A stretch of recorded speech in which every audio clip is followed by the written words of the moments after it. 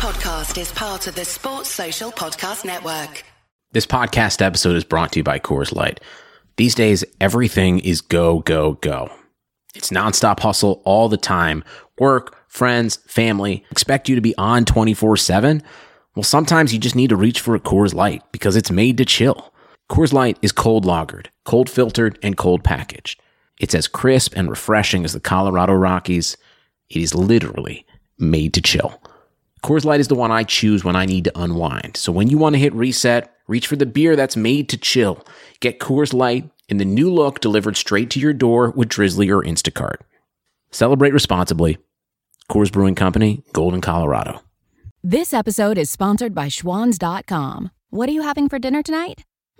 Good question. Schwann's Home Delivery has a solution for you. Stock up your freezer with high-quality frozen foods like premium meats and sides, delicious ready-made meals, ice cream, and more. No subscriptions, no memberships, just a friendly yellow truck that's been delivering food for almost 70 years. Listeners of this show get a special deal. Get 20% off your first order with code YUM20. Check out schwans.com/YUM for details.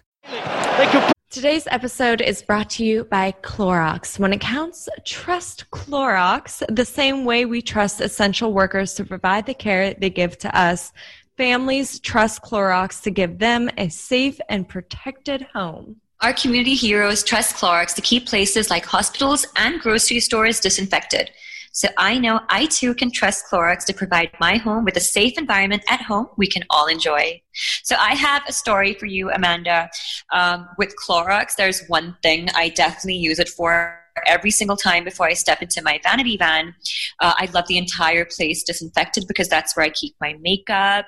That's where I get ready. That's where my clothes are. That's sometimes where I take a nap as well. So, I can use it all over like time of need. So, it's been really, it just keeps everything super clean and I feel super safe. For me, it's important to share with loved ones and the public in general how they can give the most care for their loved ones, especially during times like these. I mean, with the pandemic going on, with COVID going on, it's just great to be extra sanitary with all the items that are around you, caring for others, and, just wiping down the door handle after you use the bathroom or wiping down so the important. The toilet, important. The toilet handle. Don't forget the toilet handle.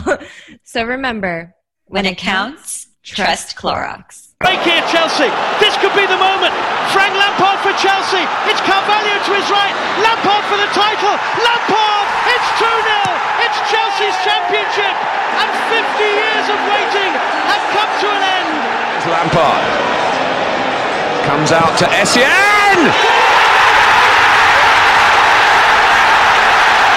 Oh my goodness. Classic counter-attack. Here's Didier Drogba. And now get down the middle. Drogba goes. Stretch it. Make sure I'm going to do. Stretch it. Chelsea 2. Arsenal 0. And Didier Drogba has. Drogba in the centre.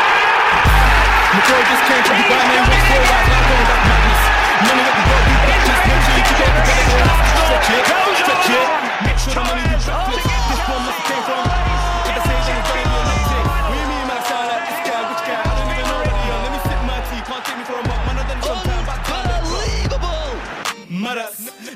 Well, as possibly bleak as this. Drogba! Never ended up in McDonald's, and I haven't had a trophy in a long time. Not the fault that I played for the Gunners. He done it! The greatest night in the history of Chelsea. Yes, welcome to Chessy Hour, weekly touchline fracas podcast discussing all things down at the bridge. Tonight we've got myself, Yassi and James, joined with Daniel Soff. What's up, bro? Matisse. How's it going, man? How's it going? Not bad. Pleasure. And a deadline day signing literally made himself available for the pod 75 seconds ago. Young Pels. What's going on? How we doing? Do you know what's mad? We managed to make a deadline day signing. Chelsea did it. But the club didn't. Exactly. Somehow. So you know what? Straight off the bat, that's where we start, because this is the first recorded since I think deadline day's passed. And firstly, I'm going to ask how you lot are feeling, and then I'm going to say how Lampard is feeling, because that man has made it very clear to any media who will listen that he's pissed. So my thoughts on it is just like, I don't think we got a bad squad anyway. We were only looking for a striker. I'm not that upset. I'm not really that upset. My issues are more with he wasn't targeting what I wanted. And maybe I'm being spoiled and I wanted a creative midfielder, but he wasn't looking that way. So the fact that we didn't get him, I wasn't expecting one. Yeah, just to recap on that, the links seem to be heavily Cavani, which we don't know how much that really got off the ground, except for Lampard really liking him in a press conference. But it seemed that Atletico was more likely there anyway. Dembele, who the club's been linked with for about 3 years, so wouldn't necessarily be a Lampard signing anyway. Zaha, which was mooted back in November, but again, didn't really come off. I think the valuation, Crystal Palace are dreaming and probably won't go for that money, maybe even for another little while. And who am I missing? There was another one or two forwards. Mertens came through. Mertens, yeah. Mertens, and then even that was panic. Yeah, why not? He can drift out, and he's a score. I guess it looked like the sort of window where Chelsea would do a very Chelsea thing and invest in someone they didn't really want or have a plan for. But you know what? Yes, I don't know if you guys know, but obviously there was that one press conference where before Lampard was speaking, Bruce Buck was leaving because they were doing some like PR shit, and then he goes, "I know who we're signing." And obviously before that, Bruce Buck was like saying, "Rah, if the ban gets lifted, we're gonna spend like millions, like hundreds of millions in January." So he gassed the whole thing up. Well, this is the other thing. It's like you've gone through all this effort to lift the ban. Yeah. Now I get that. I'm not going to be simple about it. Things change. They might have had a deal lined up that wouldn't have worked, or maybe they were expecting Dortmund to take Sancho back on loan. Who knows? But you've gone through all this tribulation trial process to lift the ban, only to sit pat. Whereas the whole perception changes. Now it's a missed opportunity if top four doesn't happen. If you just handled the ban and firmed it with 2 windows, you could put your hands up and make all the excuses in the world. So it just seems a really weird thing for Austin done, only to have failed. And it has to be a failure because you assume they would have tried off of what he said there. They fully spent more money in lawyers' fees than they spent in the ban, in the window. Yeah. This is it, bro. And I don't get it. Maybe the only thing I can understand is a perception thing. They don't want to. They just wanted to have cleared their name a little bit or something, but they didn't really. It's just reduced, as was the done practice. So, Well, I don't know. I mean, we signed a Swedish child, so hopefully he's a worldie, but I doubt it. So, it's a bit of missed priorities, and I think it is concerning from my point of view, even if they weren't targeting the profile of player that we really would like. But the Lampard quotes are concerning. This is something I've alluded to, but you've got Conte and Sarri and Mourinho getting frustrated. That's a bit of a given. Yeah. But now if you've got Mr. Top ever goal scorer, Mr. Stamford Bridge, Mr. Super Frank, Mr. Gifted the job even though he's probably not earned it if we're being completely honest, and he's saying things like, we are now the underdogs for top 4, and look at Man United. They've signed a big player, a world-class player. He even mentioned Sheffield United as doing more business. So when you see his body language and his mood about it, does that give us any concerns about, okay, not Conte level, but his frustrations seeping into the performances at all? I'm a simple man, yeah. If Frank's not happy, I'm not happy. What? It's as simple as that. Is Frank your dad? Yeah, it's simple, fam. That's it. Okay. Literally, it's as simple as that for me, because at the end of the day, it's very clear that he's not happy with what he's got. Like, if you look at our backup strikers, Giroud, everyone's got his own opinion on him. He's a good player, but is he potent? He's never had the greatest of records, even when he was a starter. And he doesn't suit what Lampard's trying to do quite clearly, hence why he's behind Batshuayi. I know you man here rate Batshuayi quite highly, but... No. There's a little man, certain man. Yeah, not all man. But crack on. Yeah, but I like the way that you kind of realise where you are before you started talking. But go off. What was you going to say? I know how you guys operate. You rate Batshuayi, you don't rate Pulisic, and you think Ruben Loftus-Cheek's going to be good at right wing. No. Don't talk for... Listen, you have to understand. You have to understand, Matisse, like, and for anyone else listening, it's usually just me on the account. So that's like all my opinions. Like, it's not the whole podcast opinions. Do one of them things like Vodafone or Tesco where you put a little initial at the end just so everyone really who it is. But go off with your point. Your point was you don't rate Batshuayi, and or clearly Lampard. Neither does any of the managers that we've had since they came here. No one's ever used Batshuayi. Okay, but that's fine. But clearly you're saying Lampard doesn't rate Batshuayi. Most Chelsea fans don't rate Batshuayi. Lampard clearly doesn't rate Giroud. So your point is.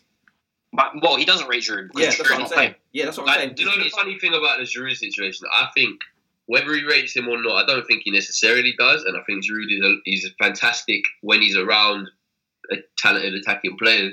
But I think Lampard really, really doubled down on this out with the old, in with the young.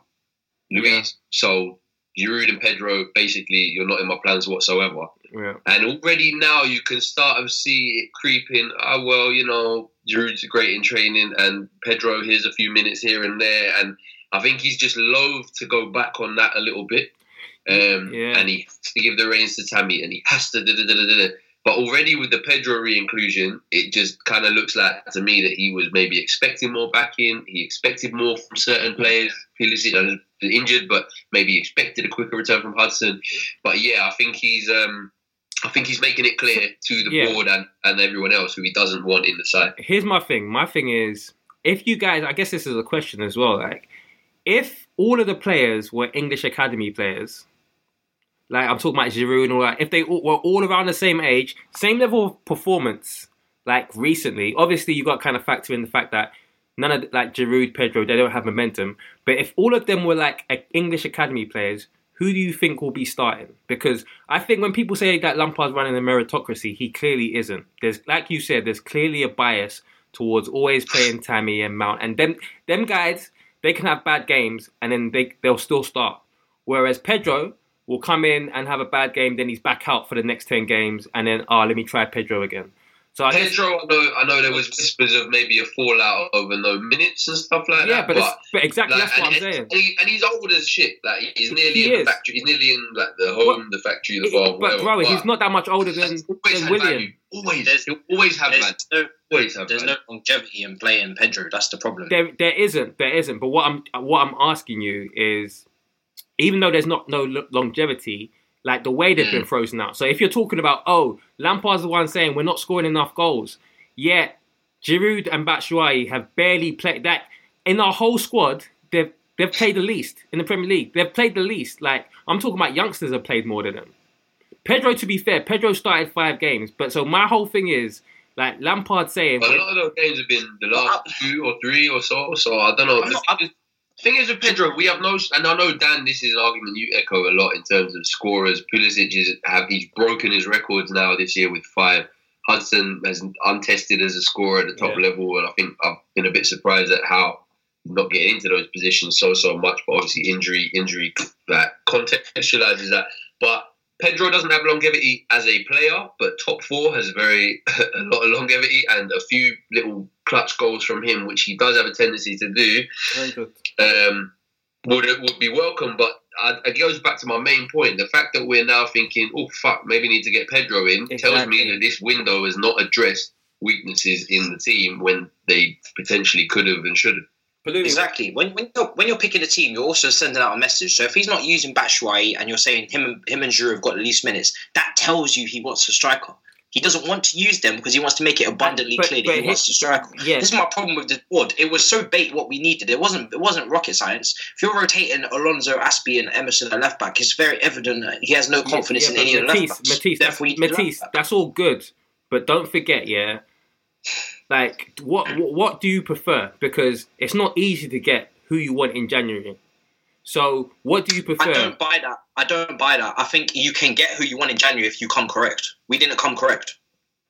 That's a donut statement to make. Lucy's here. No way. I am here. I think I've just been kind of listening because I think to some degree, I've been a little bit detached. But in terms of on Dan's point about meritocracy, I think that there has been an element of meritocracy, a large element of it. But I think also some of the players have got some equity in the bank, and that particularly I'd lean towards Tammy in that sense. The fact that he has scored when maybe people have doubted him, and was so like influential in the kind of the run of games that we had where we were fairly decent. I think that's definitely led to him being kind of relied upon more, which in my opinion is to our detriment. But I do think that there's been an element of meritocracy in that sense. I do get what you mean though, in terms of Pedro having the one bad game and then kind of being fished out. So it's almost like there's a sliding scale. Sometimes I think it applies and sometimes it hasn't. But then I guess then in the end, then there's not that kind of true meritocracy if that's the case. With regards to like the stuff about January and us not signing anyone, I think it was a poor window. But I just don't think necessarily that you can say that if we did X, Y, and Z, we would definitely have signed someone. The profile of players we were looking at, in my opinion, was probably not the right ones in terms of. I don't think having a different striker necessarily solves a large degree of our problems. So Lumi, just a quick one on that. I don't zero you completely, so just you can give a quick answer and go back to your point. But I agree with the striker situation to a point. Although I think if Tammy could get rotated a little bit more and there's someone else who's just a bit of a bagsman in limited minutes, great. Do you think, considering how important and significant top four is, I think this year in particular, do you think they should have just broke the bank for Zaha, who still has a good 3.5 years at contributing, 3 years contributing, or were they right to not overpay for someone who's untested at a top club? Because he's not such a striker, he contributes to a bit more. Yeah, no, I do understand that. I think for me, it's harder with Zaha because I personally am not confident on him altogether, and I think that's kind of probably why they didn't break the bank for him, because if they were really sure that he was someone that they felt could really take us up a level or take us up a gear, I think they would have paid. And I was kind of in alignment with that personally. So I think him not being signed isn't necessarily a horrible outcome. For me, just onto the point that I was kind of making in terms of the strikers, or the point that I thought I was making. I'm just with January overall. I think because there's a lot that goes into kind of picking up the right targets and at a short, in terms of even the Dries Mertens thing, I think I read that like they wanted us to loan him back until the summer, which makes absolutely no sense. Yeah. Cavani's wages and all this sort of stuff, and him having an agreement with Atletico. So there's so many factors kind of at play in January, and especially with a view to the summer, it makes deals in particular particularly hard. Yeah. That's kind of where I stand. I think also because it's the summer before the Euros, you've got people not wanting to move because it could just fuck up their chances in the Euros. But, yeah, definitely. Yeah, but also like... But on the other hand, we got a striker who desperately wants to move. Yeah. So needed replacing. Yeah. But also what I was going to say is like Chelsea have this strategy, and I feel like in January we usually sign players on the last day of the window, because I read a story, who knows if it's true, I don't know the veracity, but apparently Marina spoke with Mertens in December. So they always knew they were going for Mertens, but Chelsea do this thing where they'll go in on the last day and they'll try to kind of like force it through. They're like, all right, take it or leave it. It's the last day. What are you going to do? And in that kind of strategy, either you come out with your target or you don't. But so it's like high risk, high rewards. But yeah, to be fair, like with what Palumi said is true. Like really and truly, do we just want to get people in now? Or I know Matisse, you really want Sancho. So getting Zaha in means we don't get Sancho in summer. Like if we're trying to chase the top targets in Werner, Sancho, all of them guys, that's probably why they didn't sign anyone. But I think it goes back to this short term versus long term, because these long term targets will probably. It's crazy how much this top four thing seems to matter to top pros and everything like that. Obviously, you can get a Kante if you set a project well enough and pay good wages and stuff. But the Prem is so competitive now in terms of what Liverpool are offering.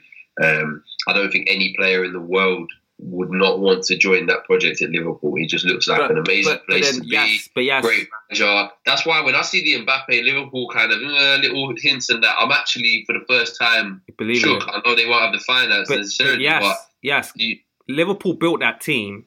A lot of the time, they weren't in the top four. They got their Manes, they got their Salahs, they got a lot of those. They weren't competing at the top level when they was getting them. Do you know what I mean? So in terms this is a fair point, but I think they were building it in a less competitive environment.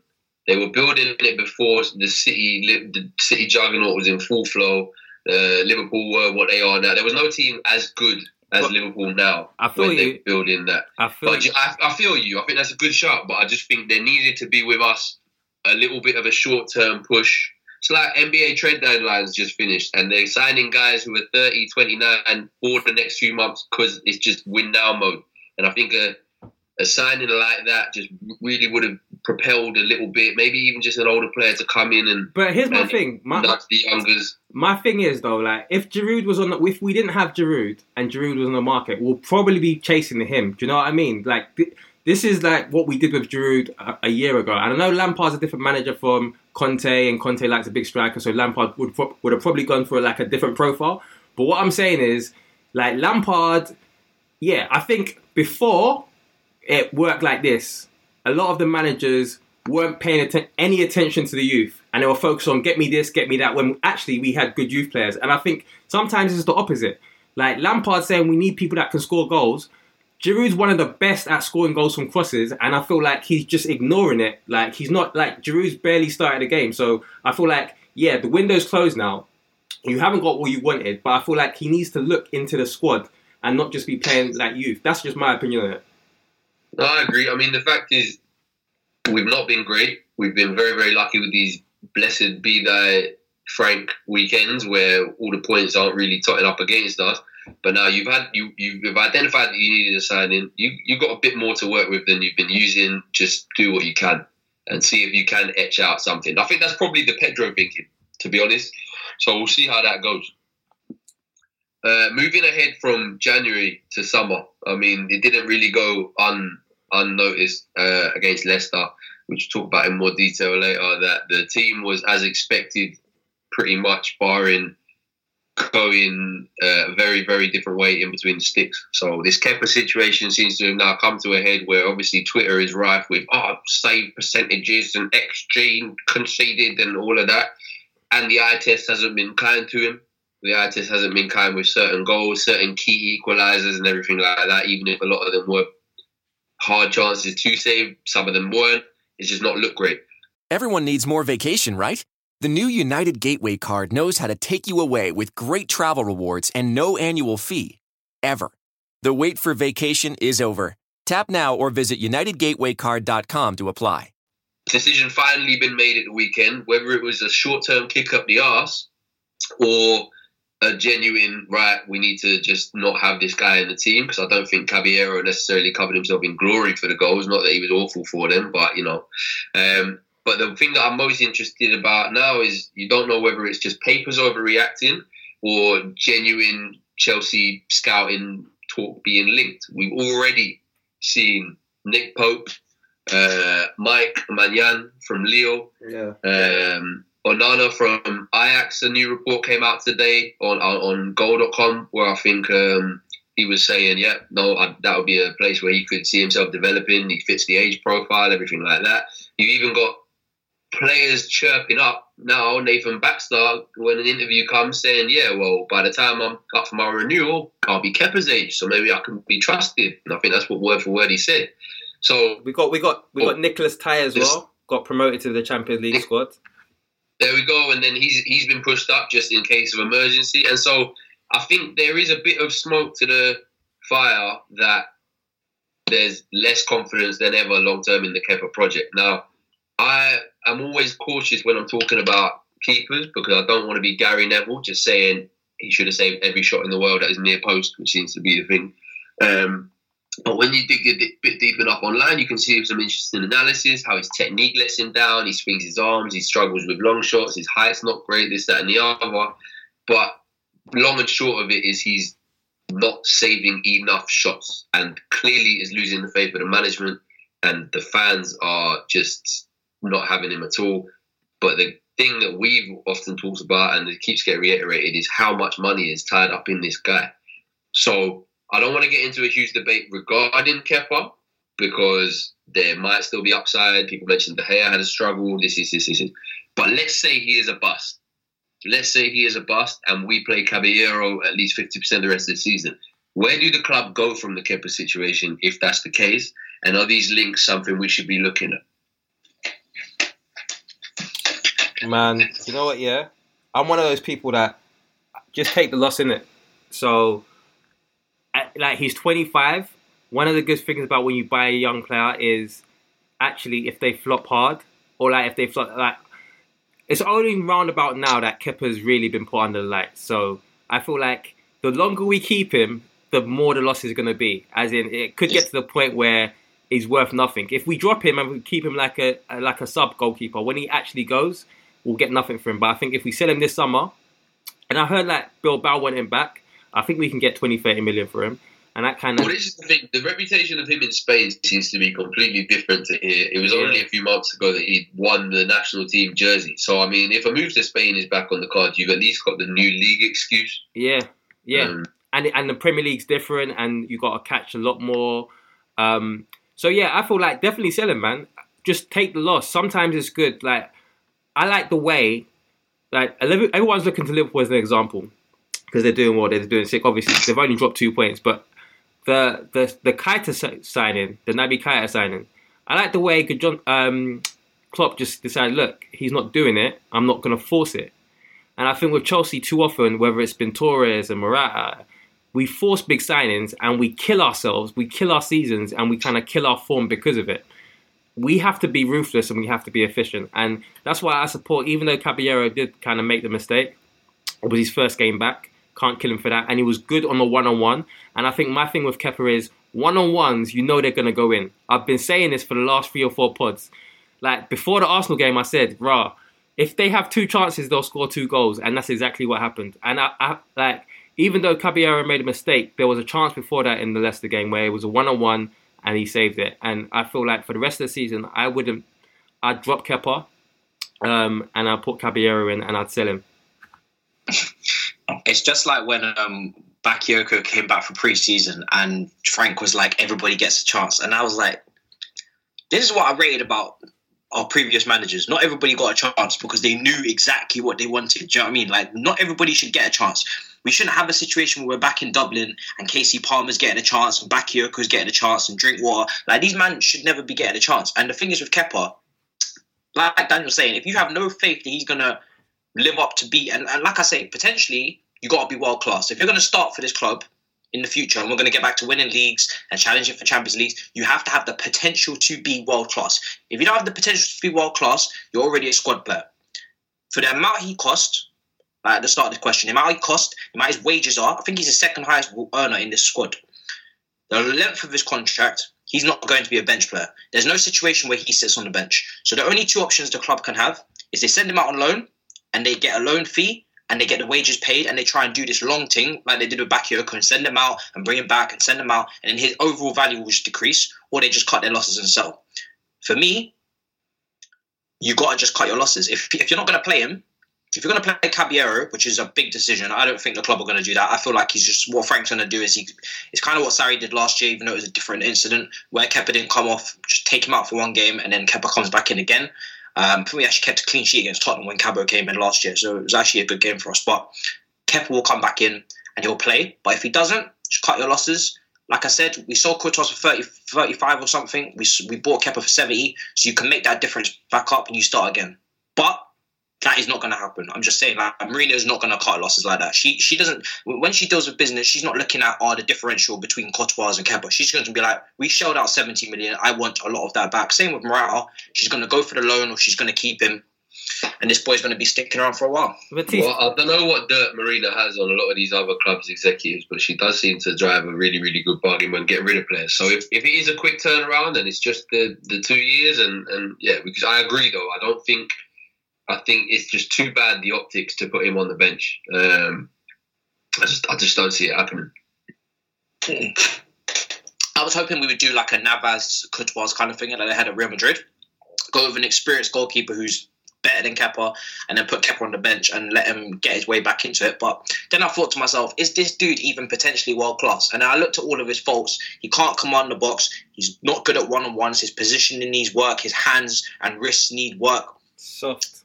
And I thought to myself, I was like, this kid is not even... Like, he's moving like Cummings. He's looking like an academy goalkeeper. He needs so much work. For real. Like, who's going to give him all that work? I remember... It's going to be miraculous to turn him around, honestly. I remember Rob Green said that in training he looks like a midfielder. And I thought that was because he was good on the ball. But obviously, he's just a shit keeper.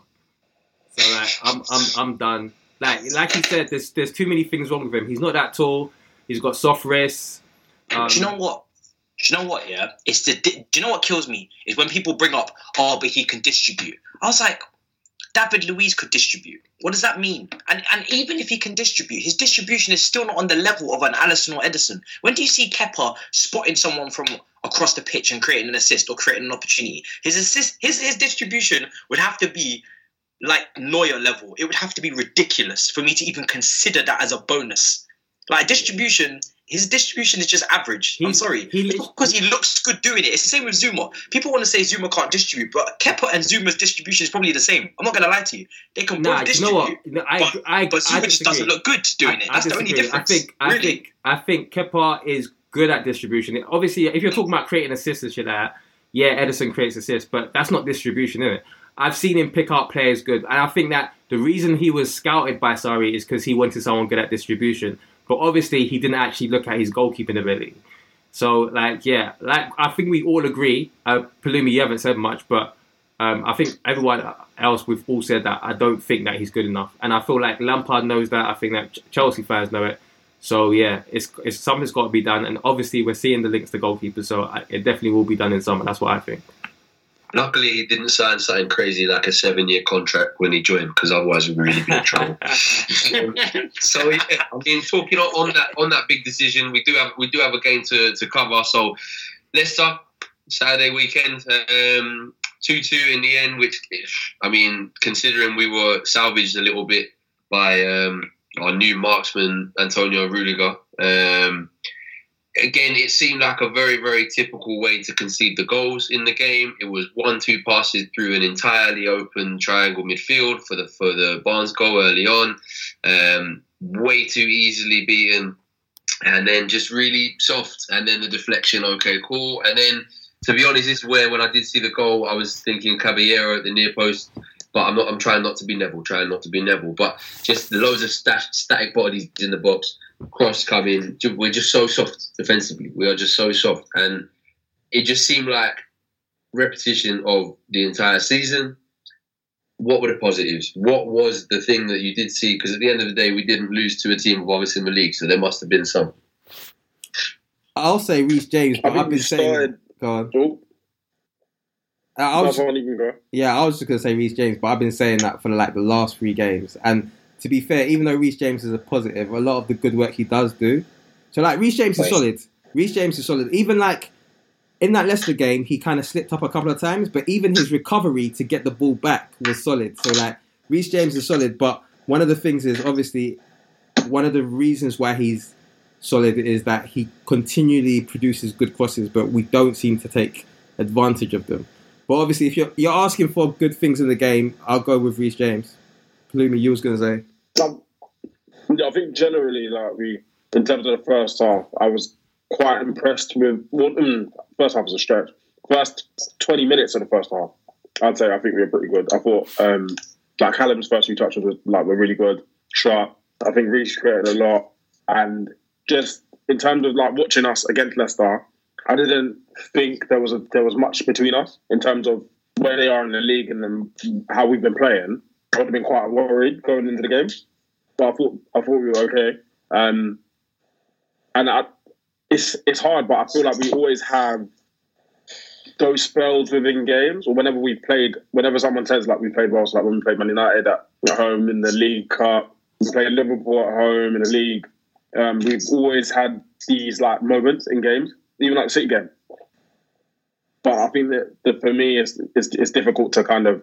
Well, maybe that is my positive, rather, that there is sometimes a glimpse of something that you could hopefully see start to stretch out across like longer part periods of game. I think just the difficulty is now that we're like 24, 25 games in terms of the league, none of that feels like, I don't feel like it's manifested as much as it should. I think just what you said there, Palumi, about it comes in spits and spurts, and there's moments where you're just like, wow, it's really clicked, but the consistency is not there. All I could think when you were saying that, and whoever else said it, I think Matisse, you said about Kepa, how he looks like an academy goalkeeper. A lot of the time, I feel we feel like an academy team. I feel like we feel like a 23s team, which, okay, you could say, I don't want to be disrespectful to the coaching staff because obviously they're massively experienced in football, but you could say that's their experience probably has been a lot on how to play and how to coach individuals as opposed to needing to get results. And there definitely is that kind of idealistic vibe coming off sometimes. I don't want to say naive because I think their intentions are to play the best football they can, and there's a lot of statistical metrics in terms of chance creation where we look quite good, but just it looks so under 23 in the way that we play nice stuff, we concede soft goals, we create loads of chances, but the finishing's not there. And I just don't know if it's about we need to redial the expectation constantly that this is a team with 5 academy graduates, or is that just being too forgiving of the standards that are being set by Chelsea Football Club? I think it is. I personally think it is maybe a little bit too forgiving. Only in that, a lot in quite a few of the games we're playing, I don't feel like there's a number of players from the academy that would suggest that like the team should be playing like that. Yeah, exactly. Or rather, what I mean by that is a lot of the senior statesmen aren't producing, and I know Willian's a scapegoat, and it's not necessarily him directly or him per se, but when you have the Tottenham game and you see what he's capable of in that, and then you then look at like another handful after, I don't really feel like we've had anything from him, and it's that stuff that to some degree I think is kind of almost unfair, because I don't think it's necessarily the fact that the team is almost an academy side or anything. And I didn't want the players that are there don't produce. And I don't want to make it sound like I'm saying those 5 players are the reason, because one of them is a top goal scorer, one of them is. But I don't know. I just feel like it's the coaches have come from under 23. Lampard is. I said it a few weeks ago. Lampard is more of a novice to top flight football in his role than people like Mason Mount and Tammy Abraham in terms of actual seasons in the role. Yeah. So, I don't want to lend it too much. I'm just wondering how much that environment is maybe the antithesis to a Mourinho environment where there's more focus on the let's play how we want to play, this, that, and the other. It's just something that I just have seen and felt a little bit. And what I agree with you is it's more the environment, because you talk about 5 academy players, they're not all on the pitch at the same time. Usually the majority of the players are experienced. So when everyone keeps on saying, it's because it's a youth team, no, actually, it's not. Usually Tomori's not playing. Obviously, Reece James has come back from injury. He's come in. But usually, most of the players there are experienced players. It's just Tammy and Mount that are the regular. And our academy goalkeeper, don't forget. For real. Yeah. But it's just an observation. I think going back to the Willian point, this is where Willian had a really good few weeks at some point in the season, and he was working really hard early on in the season. And this is where someone like a Conte was really good in his first year of rotating Willian and Pedro, because when one went off the ball, the other one came in. And then the story of that season was Pedro never really went off the boil. He was consistent because there was that threat. And I think Willian, it's not a coincidence that Pedro's out of favour, Pulisic is injured, Hudson's having to be rehabbed back in, and Willian's performances are inconsequential, I guess. And that's just that point on the using the squad to its maximum capacity. And quickly, what I'll say about Willian is this is what we expect from Willian anyway. Like you said, every single season we know what to expect. So I can't be disappointed in Willian when we've seen him for seasons upon seasons. So and Lampard's a Chelsea fan, so he's seen that too. So this, we knew this. Willian gives us a little bit. I'm not disappointed. I'm just not accepting it. I think it's bullshit, to be honest. And I think he's especially when there is this need for somebody to really kind of I hate this term, but like take control sometimes.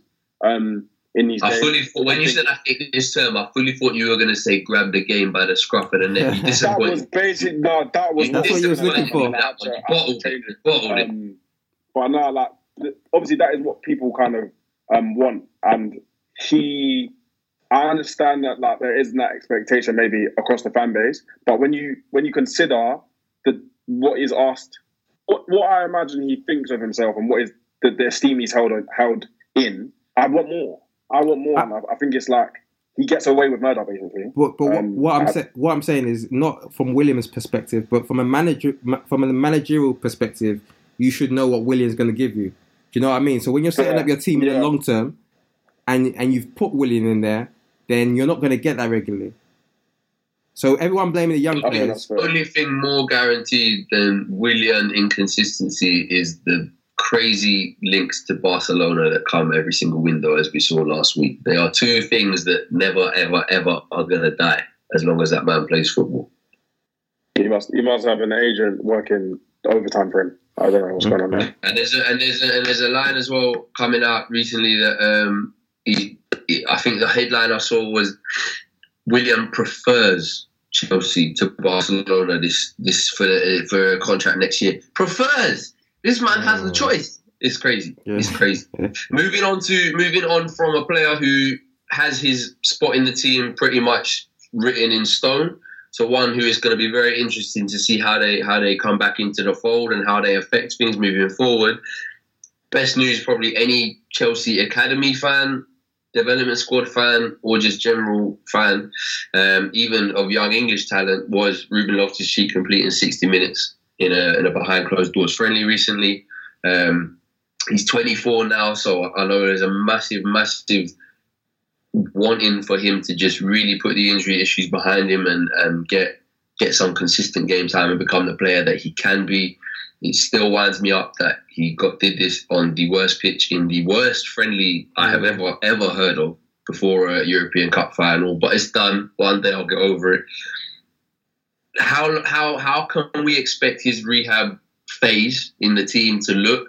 Is he going to be under immediate pressure because of the need for top four and potentially be given too much to do and struggle? Or is he just going to come back ready, all the rehab, be fine and transform this team? And where is he going to come back? Because I know Matisse had the dig at Dan for right wing, but we've got to see where is he going to come back? Is he going to take Mount's place, even though he doesn't go behind as much, and that seems to be something that Lampard loves? Is he going to sit deeper with a Kante or a Jorginho or a Kovacic in a two? Is he going to, in true soft style, just pop up on the right wing and put Hudson? I don't even know where you got the right wing shit from. Someone on the account made a video and it just showed him bare on the touchline, chalk on the boot. Yeah, that's where he was. Support for this episode is brought to you by Mrs. Meyer's. A delightfully clean home can make for a delightful start to the day. At Mrs. Meyer's, everything we make is inspired by the garden. With plant-derived ingredients, our cleaning products work like the dickens, leaving your home sparkly clean and your to-do list tackled in no time. So bring a little bit of the outside inside your four walls and bask in the wonder of a garden from the comfort of home. Mrs. Meyer's, rooted in goodness. Shop now at mrsmeyers.com. Playing in that game, like that's not necessarily where I want him, but I think. Alice, to be fair, I think Hodgson put him there on a 4-4-2, if I remember right. But he's played right a lot, to be fair. But it's just how is he going to come back? How needed is he? So and where is he fit into this team? My thing is, I don't know if you guys saw the news, but obviously Dembele was coming back from injury, and their new coach Setien, Kike Setien, I think he was even kind of tearing up in training, thinking, yes, this is the type of player I want. But recent news came out that something's happened to his thigh or whatever. So he's going to be out again for another stretch. So, I get the desperation. He's out for the season again. Yeah, so I get the desperation, but I feel like we know Loftus isn't the most kind of robust player. So I think we definitely have to be careful. Even though we need him, and we clearly need him, wherever it is, central midfield, because he could. My whole thing is I feel like he can play in a number of places, but I feel like his quality is great, but we can't rush him in. Even no matter how much we need him, we have to be careful, because if we depend on him, then it's one of those things he'll always play him. He might overplay him. So I'm glad he's back, but I don't want him rushed in. And in terms of... And Lampard hasn't got the best... I know that he's took it in his main conditioning member of staff, Chris Jones, with him, and he obviously swears by him and stuff, but I think Emerson, Rudiger, Kante, they've all been rushed back this season, and with Reece James, they've all come back, played, and then gone straight back out. So that's a bit of a concern and emerging as a pattern. And Tammy played with an injection, and maybe the physio said that it's cool, but that's that kind of like you said, it's a pattern. So I'm worried about that because obviously, Loftus-Cheek, the last few seasons, he's always had injuries. So.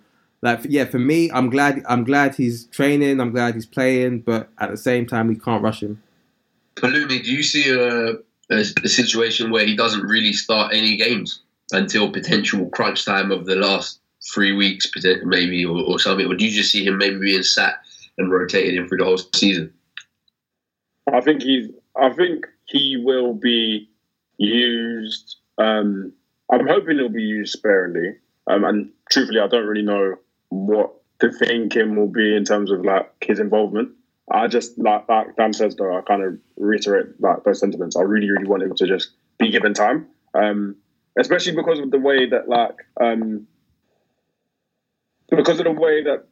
fans and just the expectation and the way people assess performances generally. I don't feel like after 3 games he's going to get that much slack. I feel like it's going to be you're clamoring for him to be back and now he's dog and it's just not going to be helpful.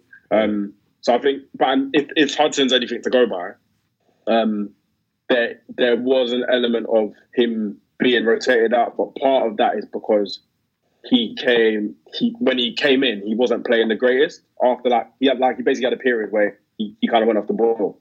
And then he was rested more. And then it was oh yeah, you got to remember he's just had an injury. If Ruben comes in, does really well, will there be that same kind of willingness to actually sit him?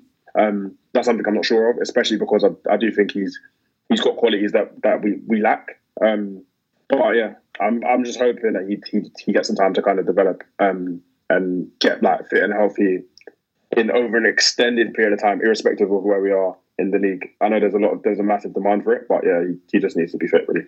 Matis, where do you see Loftus fitting into this? Let's even go with Lampard's obvious sort of 4-2-3-1 preference. Where do you see Loftus-Cheek fitting into this team?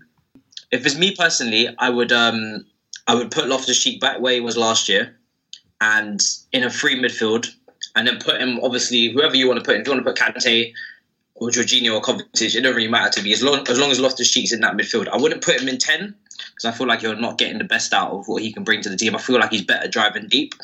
And I feel like he can potentially be the guy who runs beyond. He's quick, he's strong. There's no reason why he can't. And he's got good finishing. So for me, Mason Mount hasn't been scoring enough goals. I look at him as a second striker. This season, I never looked at him as a playmaker, someone who's going to create chances, someone who's going to do all of that. I just looked at him as you run beyond Tammy, you score goals. You take knockdowns, you do all of that. And he's not scored enough goals. And even his finishing has been a little bit underwhelming. He sometimes shoots straight at the keeper. It seems rushed. It's not composed. So if he's not even doing what a second striker's meant to do, then Loftus-Cheek comes in for him all day, surely. It's not even a debate. If Loftus-Cheek... If Loftus-Cheek comes in for him as a second striker, then he's playing high up, right? No, I would have Loftus-Cheek coming into a midfield, but I would sacrifice the second striker because the second striker's not scoring goals. Yeah, 100%. Yeah, 100%. Yeah, and I would rather us control games better because we're not scoring goals anyway. So at least control games better so we concede less. If you look at last year, the only difference is that we controlled games better, so we didn't concede as many goals. We're still not scoring goals. We're still missing chances. There's still no chemistry between Abraham and Reece. The crosses are still coming in, and he's still only just missing, which is ridiculous to me. I don't understand how you can not tap in those crosses. Reece James's crossing is on the same level as Kevin De Bruyne, but we don't have anybody at the back post tapping them in. That's why I think Frank was looking for a wide striker. Dembele, Werner, because someone who can go on the back post on the left wing and just tap them in like Sterling. Yeah, 100%. Yeah. I think at the end of the day, that's not happening. Yeah, I think with Mount, I think he's got 1 goal in the last 3 months. I think he's played the most out of every single player. He's got the most appearances in the Premier League. And he's scored like 1 goal in his last 24 games for Chelsea. So like Lampard can say we're missing goals, we're missing this, we're missing that. But at the same time, I mean, in an interview after the Leicester game, he was like saying there's the unseen work that Mason Mount does and then shit like that. He's covering the lines and shit like that. But when you're playing in that advanced position, if you're not scoring goals or you're not creating, then you're not doing enough. Do you know what I mean? It's like when we're talking about Kepa in terms of he's good distribution wise, but if you're a goalkeeper, you like your bread and butter first. And so like Mason Mount on the left, I think most of he's got like, even when he has scored, I think he's been playing on the left anyway. So like if it's this Mount has to play, cool, but like he's not doing it in that position. So play him on the left. Because he did look sharper early on. Some on the left, some in the 10. Do you think it's a combination or one obvious of a quality issue, a rotation issue, and just playing too many minutes, or teams now knowing that they're going to try Mount in behind, just don't give that space up? Do you know what it is? No. I'll quickly go first. Number one, Mount, like, to be fair, even in the Leicester game, Mount did some good work in terms of pressing. So, like, Lampard wants people to cover the lines and press high, and he said all week we've been working on pressing. So that's all good, yeah? But when it comes down to it, like, when you're pressing and you're going out wide to press and all that off the bullshit, you're not in the box to score enough goals. Number two, Mount takes a lot of long shots and it doesn't bang. I don't think he scored one like from outside the box. And number three, like, so I just don't know. Like Mount, he's playing not even like a second striker. He's playing like a striker.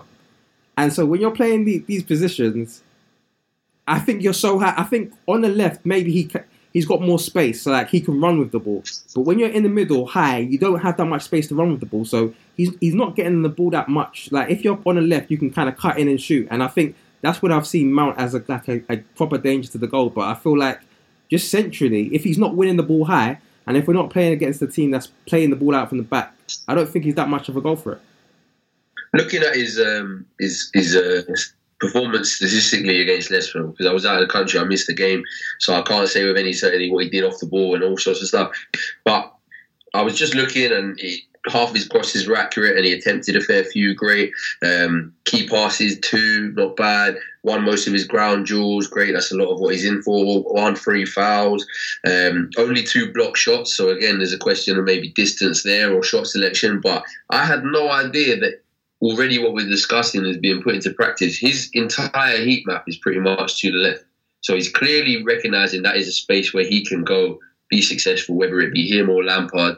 And but then again, that then brings the question of you have Pulisic, Willian, Hudson-Odoi, Pedro trying to get some minutes and just what the balance is. And I definitely think your point there about Loftus-Cheek coming in is he's needing to come in to help dominate games from back to front. I think long term he's one.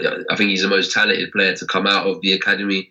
Yeah. I know that at least some academy staff feel that way and see him as very much the jewel of the academy and everything. So I think making him a central point is a no-brainer. But we just need to hope that he comes back fit, is used sensibly, grows into the role as an 8 for me, and just is able to be a major part of the club moving forward. My quick thing is Loftus-Cheek, like Mount, wants to get in the box to score. But at the same time, whereas Mount will get the ball in midfield and just pop off to someone and run into the box, Loftus-Cheek kind of appreciates build-up a bit more. He's a bit more of a playmaker than him. So I think my worry is that Mount kind of has to play. So if Loftus-Cheek comes back and Mount goes to the left, that's cool. But if Mount gets that position and Loftus-Cheek plays deeper, and I know that a lot of people like Matisse kind of referenced it, it's good that he's deep and then he can come forward. But when you're deep, you have a lot of defensive work to do. When we played against Leicester, they were playing 3 attacking midfielders. He's got a big responsibility. And so if we're sacrificing Loftus' attacking ability for Mounts, that's not something that I'm really here for. Do you know what I mean? Especially in the 4-2-3-1. 100. I'm going to start with Palumi on this where I want to finish up. We've reached the winter break. where teams get their I think it's fortnight or 12 days or something. They get their time off. They get to just chill and introduce that. Now, Palumi, you've alluded to on the pod today and privately that your what was the word you used? It was like disillusioned, disconnected. Yeah. Was it? Which one? Not detached. Detached. It was a wow, B, that's even worse. Fucking hell. Right. Firstly, why? Because I think it's going to be very relevant to what I want to know from everyone. Secondly, I know we've talked a lot about many, many things. What are the two things the two things we need to carry on and really, really double down on, and the two things that need to immediately change if we're to salvage top four from now until May. So firstly, why the detachment? And then everyone feel free to chime in. Two things that this side looks good doing, selection-wise, player-wise, style-wise, that they would need to double down on, and two things that just need to be changed immediately that you think will turn the season around. Because I'm not counting us as fourth, by the way. Like, we're not fourth. I don't care. It's a fake fourth. Everyone has been a mess, and they've all strengthened. It's a fake fourth. Pels? I think for me, the detachment comes from like an unwillingness to watch us be really crap. And that's not to say we've been bad like throughout the season, but like genuinely there's parts like in Leicester game that I remember, like I've got a specific moment in my head where the ball's down by the left touchline, Aspie's got it and Willian's like really close to him and someone's infield and they're trying to play out and it looks like over a tight area and it looks really, really sloppy. And I think for me, watching the team like in the elements just play really scrappily and not create and stuff like that, that's what stuff makes watching us really hard. There was times earlier in the season, like I said about the Spurs, where it was like, we're playing here and there, but I could kind of see bits. Whereas now I'm struggling with that a lot more. I can see like the kind of the willingness to get into the wide areas and whatnot and cross the ball. But when the football is as bad as it has been at times, I'm finding it difficult to really commit. And I find it particularly difficult because there is some really good things culturally that I see brewing.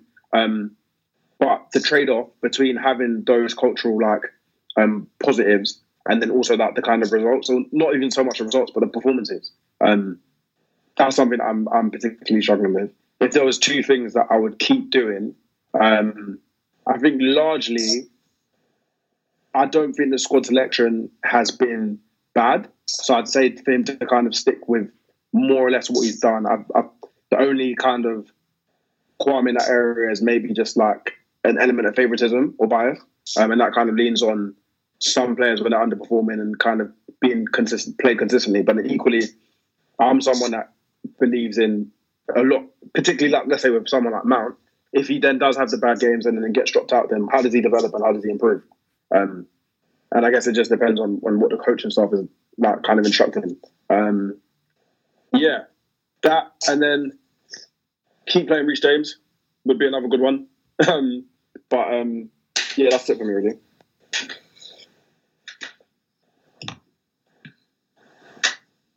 Alright, I'll go next. I think, do you know what? This is something we haven't been doing as per such, but in the last game we did. So I think Kante was another good thing from the last game, especially the first half. And I think he was told to play deeper. So it was only Mount kind of pressing high. And he let Kante do a lot of great work deeper. And I think we should continue doing that. I'm not sure, I'm not saying what type of formation we should play or whatever, but I think that we need people that can score in the box. So I think if you want to continue playing Mount, cool. But like, we're playing a crossing game. Let's just be honest. Like, those are the chances we're creating. We've got Reece and Hudson there, and they've got great balls in. Like, no one can criticize Reece's crosses into the box, and even Hudson is doing great crosses into the box. So the fact that we're not scoring for them, that means there's a problem with the system or the personnel that are receiving the ball. So the fact that Tammy and Mount are in the centre, and don't forget, Tammy has scored 13 goals in the Premier League, and I think 7 of them came in within 3 games. So I feel like Lampard saying Tammy needs help. Cool. One thing I would change is help him. Put Giroud and Tammy there together. Because if we're playing all of these crosses, and Giroud's one of the best in terms of converting crosses, and yeah, like the one game that Giroud came in, everyone was like, oh, look, he came so deep. But yeah, Giroud comes deep. He's at that age now where he's not kind of obsessed with scoring. I know he's never been a great scorer, but that's something you can use, because rather than Tammy doing all the hold up and having to come back to do hold up, but then get into the box to get in the end of Reese's, now you've got someone that, okay, Giroud can be behind him doing the hold up, and then like at the same time he can be with him there to kind of, so when the ball comes in, it's not just one person, there's someone in the back box. So I guess that's one thing, is to continue playing Kante deeper. Another thing is to play two strikers, I think, because we're playing a crossing game, clearly. I think another good thing is, yes, we're playing English players. I know Jody Morris came out and said that we're everyone's second team now because we're playing young English players. Listen, when rivals like you, you're probably not doing well. Like, I know sometimes there's teams that rivals like them and everything's going well, but usually it's because you're non-threatening. Now, what I will say is, I'm glad, and I'm sure most people are glad, that young English players are playing, and just young players are playing in general. But one thing we need to change is it needs to be more of a meritocracy. So, like I said before, you didn't get your players in the window. There are players that you've kind of kept in the cold.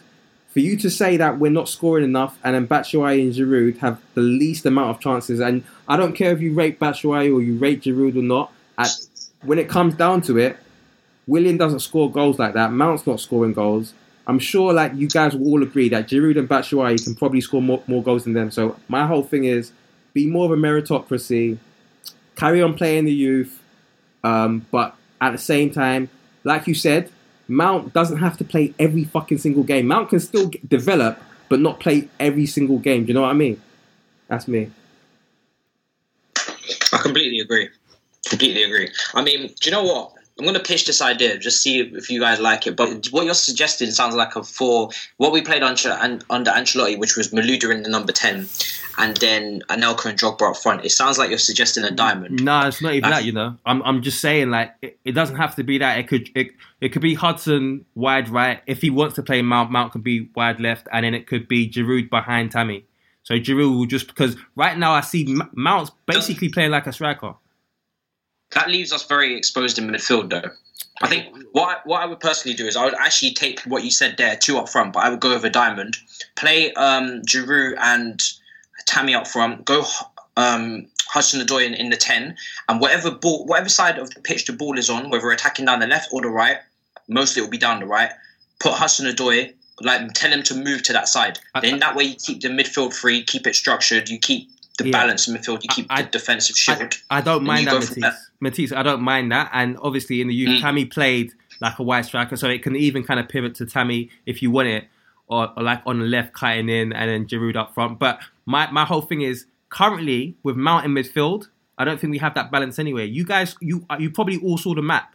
Mount is playing like a striker. So when you're saying we don't have the balance in midfield, Mount's not doing midfield work, bro. Yeah, I agree. I mean, I feel like Mount is very detached from the team half the time. 100%. It's very disjointed. It's not great. So what I'm saying is, I agree with you. I like the balance in midfield and midfield three. I just feel like Lampard won't play that midfield three. No, so if you're gonna play someone behind or with Tammy, play a striker rather than someone that's got 1 goal in 24 games. Yeah, I mean, I just don't see a world in which he plays 2 up front and then plays 2 wingers as well. I know. I don't see it either, but what I'm saying is, if you're going to continue crossing ad nauseum, something's got to change. Giroud has to be in the team. Something's got to change. Especially against low blocks, Giroud should be in the team. It makes no sense to me. Yeah. Because we're not pressing against low blocks. You take those games at Stamford Bridge where we're up against 10 men behind the ball. We're not pressing. Yeah. Like where is there? What are we pressing? There's nothing to press. There's no space in behind to press. So it's a force. It doesn't make no sense for Giroud not to be on the pitch. It's a force. It's mad. And last little one to finish up on, because again, midpoint, it's time to put your hands on the wood, breathe, have a little look back, think what we got to look forward to.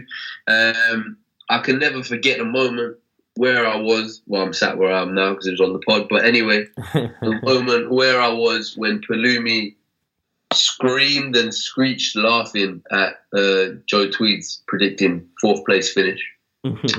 So, firstly, again, that question, do we get top 4 now that we know exactly what we're up against moving forward for the rest of the season?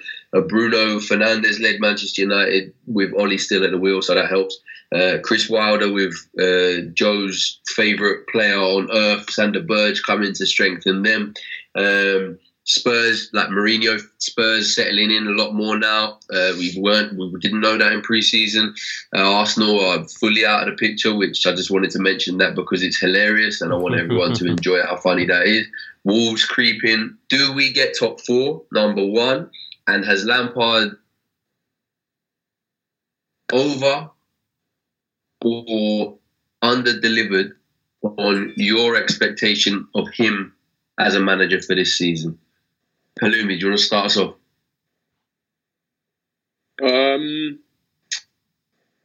I think we will just miss out on top 4.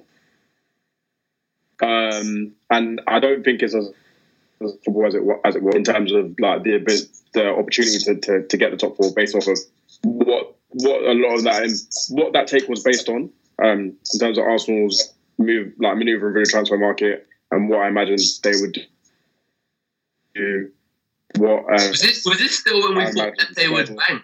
Completely different what they're doing now. Yeah. So it's a really long time ago. Yeah, yes, it's this stage. Million times. So I think I think that does link to the kind of lack of or rather the under delivery for me, because at that point I would have said 6th based off of what was going on around us was okay, and now I kind of look at where everybody else is and think actually we should probably be a little bit better than this. Be clear. Yeah, and I think that's where my issue lies. And us just missing out isn't necessarily because I don't have hope. Like, I still think we can do it. It's just based off of what I've seen and the inconsistency. I could just imagine like a late run from Spurs just pipping us or some like rubbish like that. But that's kind of how I feel, yeah. I think we might make it, but I think we might make it, but it won't be due to us. It will be just due to everybody else being shocking. But on Lampard, I think he's done. It's tough to know whether he has a style or not, because obviously he's a pretty much a rookie in this game. It's only his 2nd season as a manager. But at the same time, mate, the whole season I have just been wondering how much of this is deferred to Edwards and Morris, how much of this is Lampard just overseeing, like how much of it really driven by him. Like, it's hard to know. I wish I did know. I feel like it's a group kind of thing. I don't feel like he's not Sarri, he's not Conte, he's not Mourinho, he's not like chief and commander. Do you know what I mean? He doesn't have I don't feel like he has that kind of authority, nor does he have the history to back that up. Success rate, trophies, all that kind of stuff. So I feel like it is a team effort. But one thing is that when you look statistically, chance created, expected goals conceded, stuff like that, we do stack up quite well. So he must be doing something right. But the squad that he has is so poor. Like, you take it, like we said at the beginning, half these players, not half of them, but a big portion of these players are playing in the Premier League for the first time. Or if you're telling me you're playing for the 2nd time, but really this is your first time at this level. Then you're combining that with a bunch of inconsistent seniors, the likes of Alonso, Emerson. Like, Emerson was just meant to put the ball out for a touch, out the touchline when Tammy was on the ground, and we would have got a win. But inexperience, or not even inexperience, just stupidity, it doesn't resonate with him, and he just clears it out up the pitch. So you're dealing with that. You're dealing with the likes of Willian being inconsistent, Pedro being past it. He's not working with much. This is why I'm so annoyed with the transfer window, because he's literally working with scraps. So the fact that we're even in this position is just, like you said earlier, it's false, it's fake. It's a fake position. We shouldn't be here. I think Lampard is underperforming.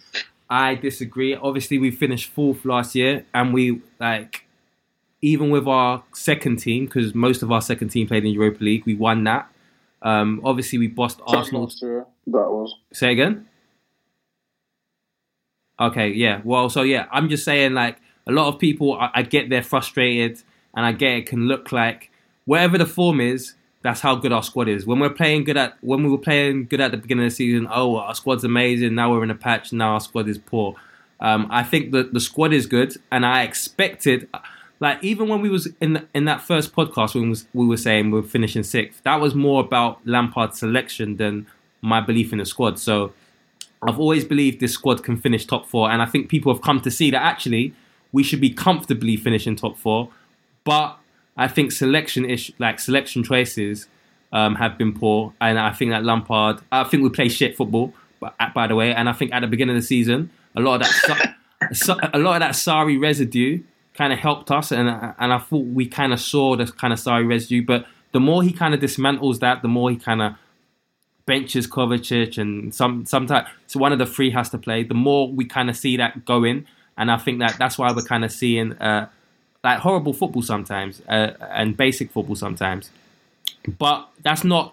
I'm still happy that we got Lampard. I think that he's kind of reunited the fan base, and I think that I'm glad that he's played the young players. But in terms of getting top 4, it's very, very touch and go, because even though I still believe in the squad, I don't necessarily think that Lampard's going to make the right choices to get us over the line. And I know that he blames it on the transfer window, and I think the fact that he's said after the transfer window that it's put us as the underdogs, I feel like mentality-wise, that's the wrong thing to say, even if you're in a battle with the board. As soon as I read that, I was just like, mate. Yeah, it's like... Maybe not. Yeah. And so, like, the last match, when he, rather than bringing on a striker, he kind of brought on Willian and Barkley. And even though he said he did it for tactical reasons, I think that's another statement to the board. I feel like it might even be a thing where Lampard's decisions to try to get the board to see that they need to listen to him might end up costing us. Well, listen, hopefully this winter break is a moment of rest for the players to revamp and get back to the form that they showed in early parts of the season, and that youthful enthusiasm that did strive us on. And hopefully it's a moment of reflection for the coaching staff to really revisit what we're doing and what the approach is, and how we're best going to, in the words of you, Pels and Matisse, not play crap football. So yeah, that's what we got time for this week. Look forward to it next week. Are we going to do one next week? No, do you know? Probably not. I think so we'll have a week off. Yeah, let's do a winter break. Let's take pictures with some animals in some zoo somewhere. And then we'll take a week off. We'll get an early half term for us, winter break for them. And then we'll be back in 2 weeks, same time, Friday morning release, late Thursday night, Chessy Hour. Thank you, Dan. Thank you, Pels. And thank you, Matisse, for jumping on tonight, man. Good discussion, and hopefully this second half of the season can get Palumi reattached. Right, that's what it is. Hopefully. Hazard. Trying to find a way through. Oh, this is magnificent! Magical from Eden Hazard. He may just. Brilliant run by Hazard. Oh, that is absolutely phenomenal. That's more like Kante. They do threads on Twitter and ranting. Doing the most. True say that money is power, so when you get money, keep quiet and ghost. I remember when I shot my shot, but I didn't have guap, so I hit the post. But next time it's a golden goal. This episode is sponsored by Schwans.com. What are you having for dinner tonight? Good question. Schwans Home Delivery has a solution for you. Stock up your freezer with high-quality frozen foods like premium meats and sides, delicious ready-made meals, ice cream, and more. No subscriptions, no memberships, just a friendly yellow truck that's been delivering food for almost 70 years. Listeners of this show get a special deal. Get 20% off your first order with code YUM20. Check out schwans.com/YUM for details. Sports Social Podcast Network.